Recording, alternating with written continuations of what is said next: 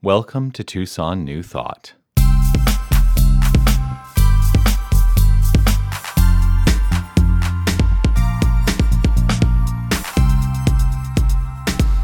I feel like that's the perfect blessing for this new incarnation. And, last week when we talked about, because I came to you, I said, I'd love for you to sing again. So I'll sing next week. I'm like, great. And I didn't reach out to say, well, what's the song going to be? Which I often do. And I'm grateful that I didn't, because I got to have an experience of that song that would have been different had I known what it was going in ahead of time, and had I had like an awareness, and then I would have probably constructed something around it. And I'm just grateful to have had the experience. So thank you for that. Let the light of your presence, I'm grateful you left the lyrics here too. Let the light of your presence be the light of our lives. Grant us happiness, mercy, and peace. Let the light of your Torah be the light of our dreams.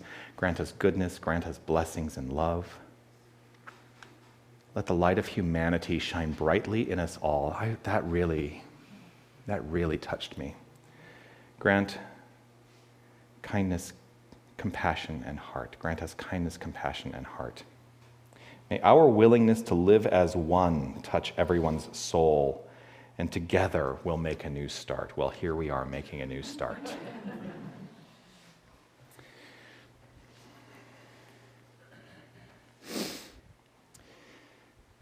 Last week,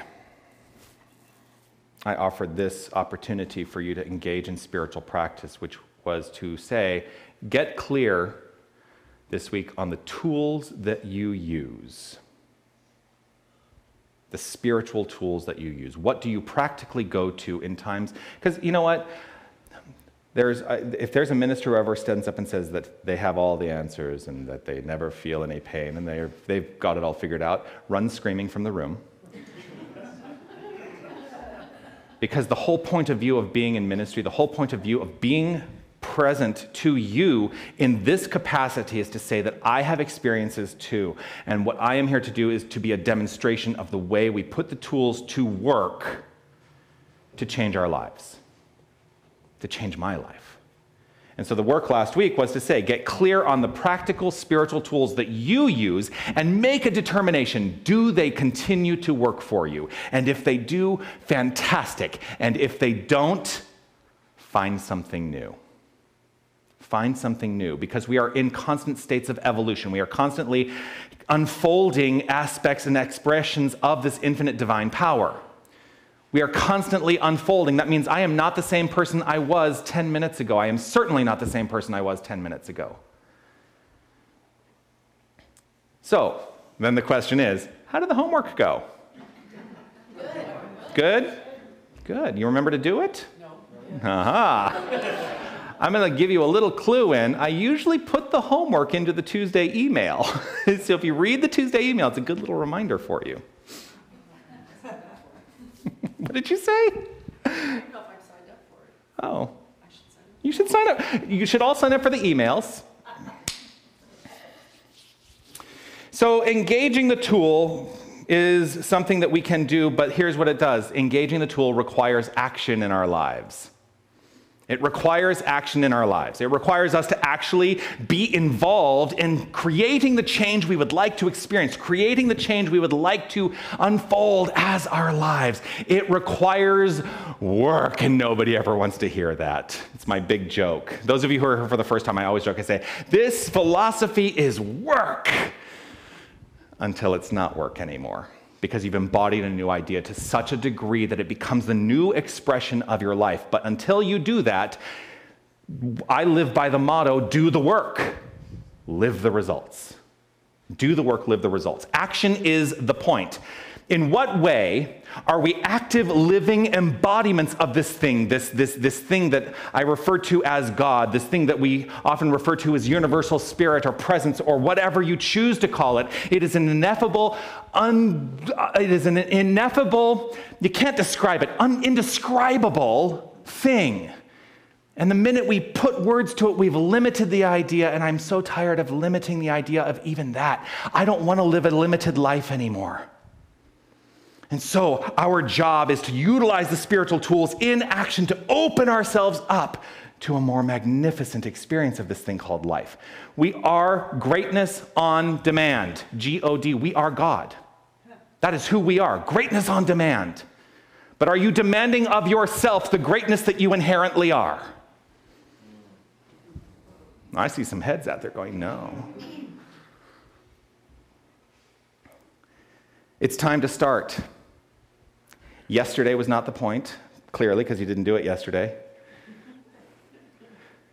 And tomorrow, if you say, oh, I'll do it tomorrow, and you keep putting it and say, oh, I'll do it tomorrow, you notice how tomorrow is always tomorrow? It's never this moment. You ready? Feel the fear and do it anyway. Feel the fear and do it anyway. Ernest Holmes. What? Yes. Hold the book up. Ernest Holmes wrote this. One of the great difficulties, this is one of my favorite quotes. One of the great difficulties in the new order of thought, new thought, is that we are likely to indulge in too much theory and too little practice.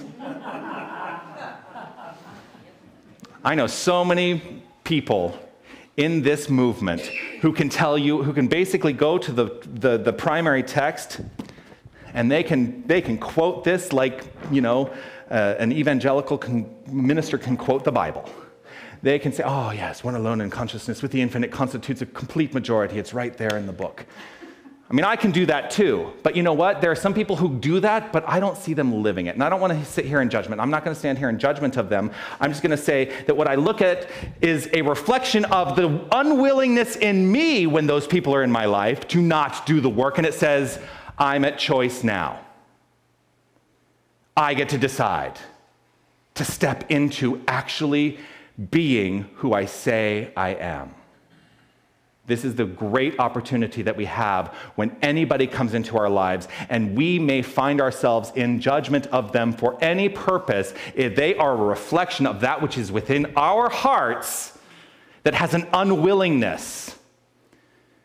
And so our work is to remember that and not be in judgment, because that is the mirror. I talked about the mirror a week or two ago. That is the mirror. And it says to each and every one of us, I see, I know who I am, and I choose now to take action in my life. Because once you see the reflection, you're at a choice point to take action, to practice the philosophy. Do you want change in your life? Yes? You can actually answer that. It's not a rhetorical question. Do you want change in your life? Yes. It takes practice. It takes practice. You have to actually engage in the practice of doing it. Or here's the other opportunity that you can have. Do you want to live in an echo chamber? Because if you do, that requires nothing. It requires nothing. It just means, I'm going to go about my day hunky-dory. All is well, right? Yes. Yeah, my life doesn't feel too great, but all is well, right? A former student of mine posted on Facebook this week, and I don't, what I will preface this by saying is it's in relationship to current affairs, which then people say, they get nervous because like, is he going to get political? And I'm not here to get political, but this is what he posted, and I just wanted to give you the heads up. In relationship to current affairs, he wrote this: I was told by someone who I respect, who studies the energy of things and the healing arts, that I only need to keep my vibration high and not be concerned with the negative aspects. That this is all being there's an expletive in there, so I'm going to say all being the stuff. This is all bringing the stuff to the surface so that it can be cleared and healed. There was something that really caught me there, though. The only thing I need to do is keep my vibration high and not be concerned with the negative aspects. No.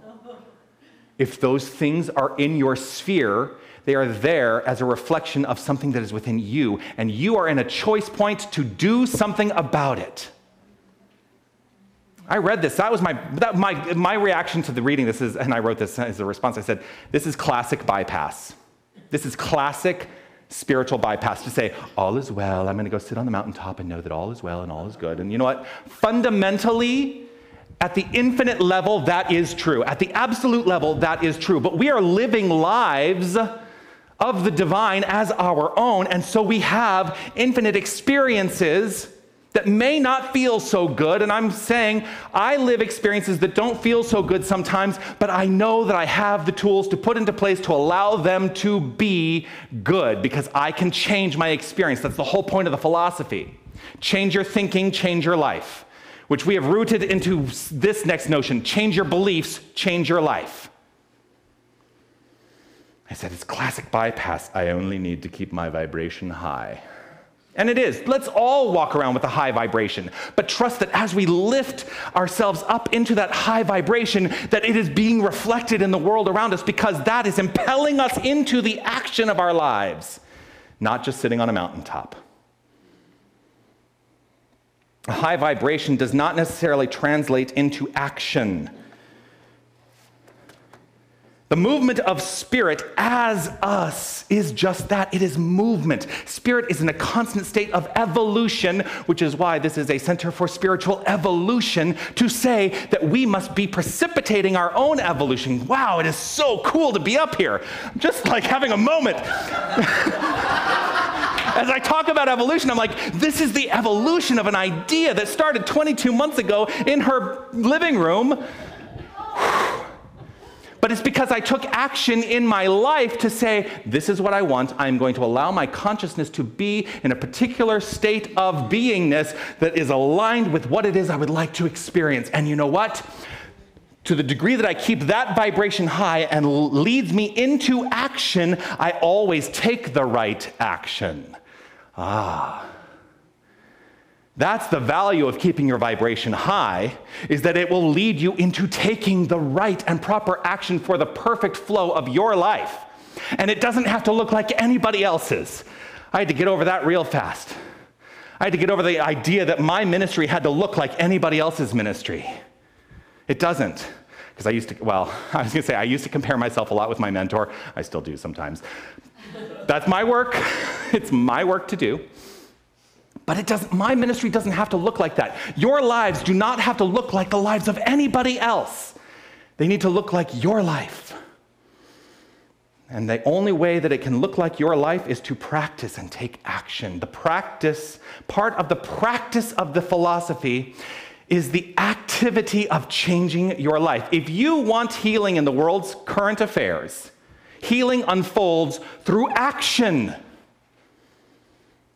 We teach a particular mode of practice called, now those of you who are here for the first time, you're about to hear a jargon term. And I'm just giving you fair warning because it's one of those terms that people go, what is, huh? We teach a practice called spiritual mind treatment. And it also sounds funny. It's like, oh, that sounds very woo-woo, doesn't it? Spiritual mind treatment is affirmative prayer. We teach prayer within this philosophy. We teach a constructive, affirmative prayer that is saying we're going to take charge of how we express. In our form of prayer, we are not praying to God. Remember what I said earlier? I said we are God. We are praying as God. We are staking the claim for our expression of life as this divine power at the level of our expression and understanding of it. So we teach treatment. Ernest Holmes says a treatment is an active thing. It is not passive work we teach. If we want change in our personal lives, we must be in action. So I agree with Ernie.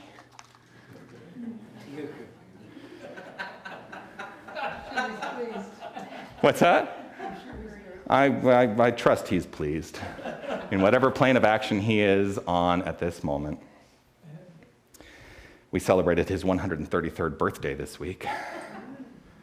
Yeah. Action heals. Taking action heals. Have you ever harmed yourself by having an open wound?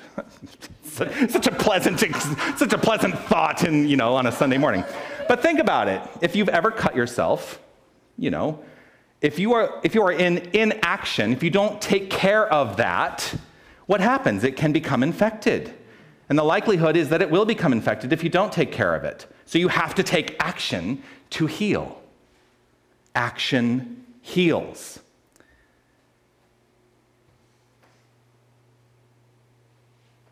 This is an excerpt. So this is my former student's post.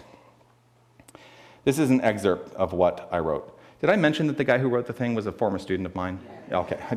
All of a sudden I wrote, former student, I thought, I don't remember saying that. This is what I wrote. The nature of spirit as us is expressed through our circumstances. Our work is to consciously address the circumstances. It all starts in mind. That's the high vibration. It all starts in mind. But if it doesn't lead to action in the world of form, then our mental work is fruitless. If prayer does not reveal itself in activity, then the prayer has not been answered. I'm going to say that again. It's very important. If the prayer does not reveal itself in activity, then the prayer has not been answered. The impulse into action is always the answer to the prayer. Always. That's the whole point of prayer. Now, when you take class with me, one of the things I'm going to make you memorize is to say, what is the purpose of prayer? And the answer, students, the purpose of prayer is to change our minds. But in the changing of our minds, it must impel us into action. Otherwise, our minds actually haven't been changed. We're just kidding ourselves. The answer to prayer is always met with action, in action. Our spiritual work, if we do not experience an impulse, then the work is incomplete. So one of the practical tools that I use, and I invite you to take for yourself, it's the homework, is to stop yourself at any point. Not just this week, although I'm going to have you put a special focus on it this week, to stop yourself at any point where you're going through the world and you find yourself saying, I can't. If you find yourself at any point saying, I can't, stop yourself. Find some method, some tool. You know the no complaining, where they like if they find themselves complaining, they put the bracelet on the other hand. Find something like that. And if you find yourself saying, I can't, put the bracelet on the other hand, or on the other wrist, and then ask yourself this question: what can I do? And allow yourself to find the answer. Allow yourself to be impelled into action through that answer. What can I do? The practice of science of mind calls for a positive understanding of the spirit of truth, a willingness to let this inner spirit guide us to action. God is a verb. God is action. And you are God. You are the activity of this infinite divine creative power at the level of your understanding and expression of it. You are the activity of God. Live in action. Lights, camera, action. Each week I do explain to you, right? I think I say it pretty much every week. I say every single week, you, me, we are God. Let us truly take that to heart. God is that greatness on demand. The demand is for what? Action. Sensing a theme here? Because God is active as us. So that is the homework. Replace the words I can't and ask yourself the question, what can I do? And be led into action by the answer. On the last Sunday in January, I often read, I don't know, this has just become my habit. I often read what is on page 423 of The Science of Mind. I'm not going to read it in whole, but what I really would like to do is to have you just close your eyes and hear these words and take them on for yourself.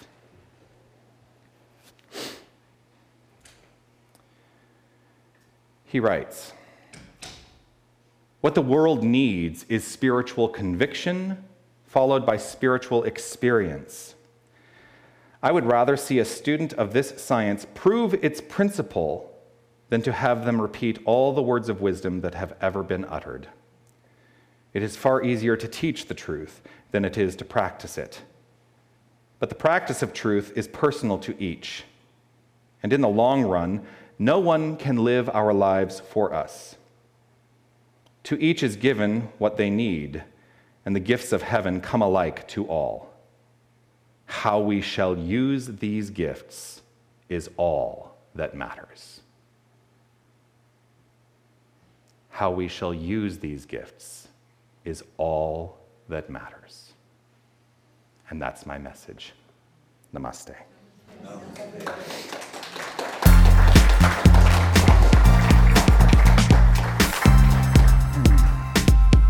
Hello, this is Reverend Jonathan Zenz, and I want to thank you for listening to the podcast of My Sunday Message.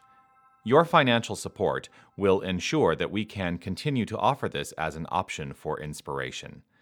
You can make your tax-deductible contribution in any amount on our website, www.tucsonnewthought.org. Once again, thank you for listening. You are magnificent. Namaste.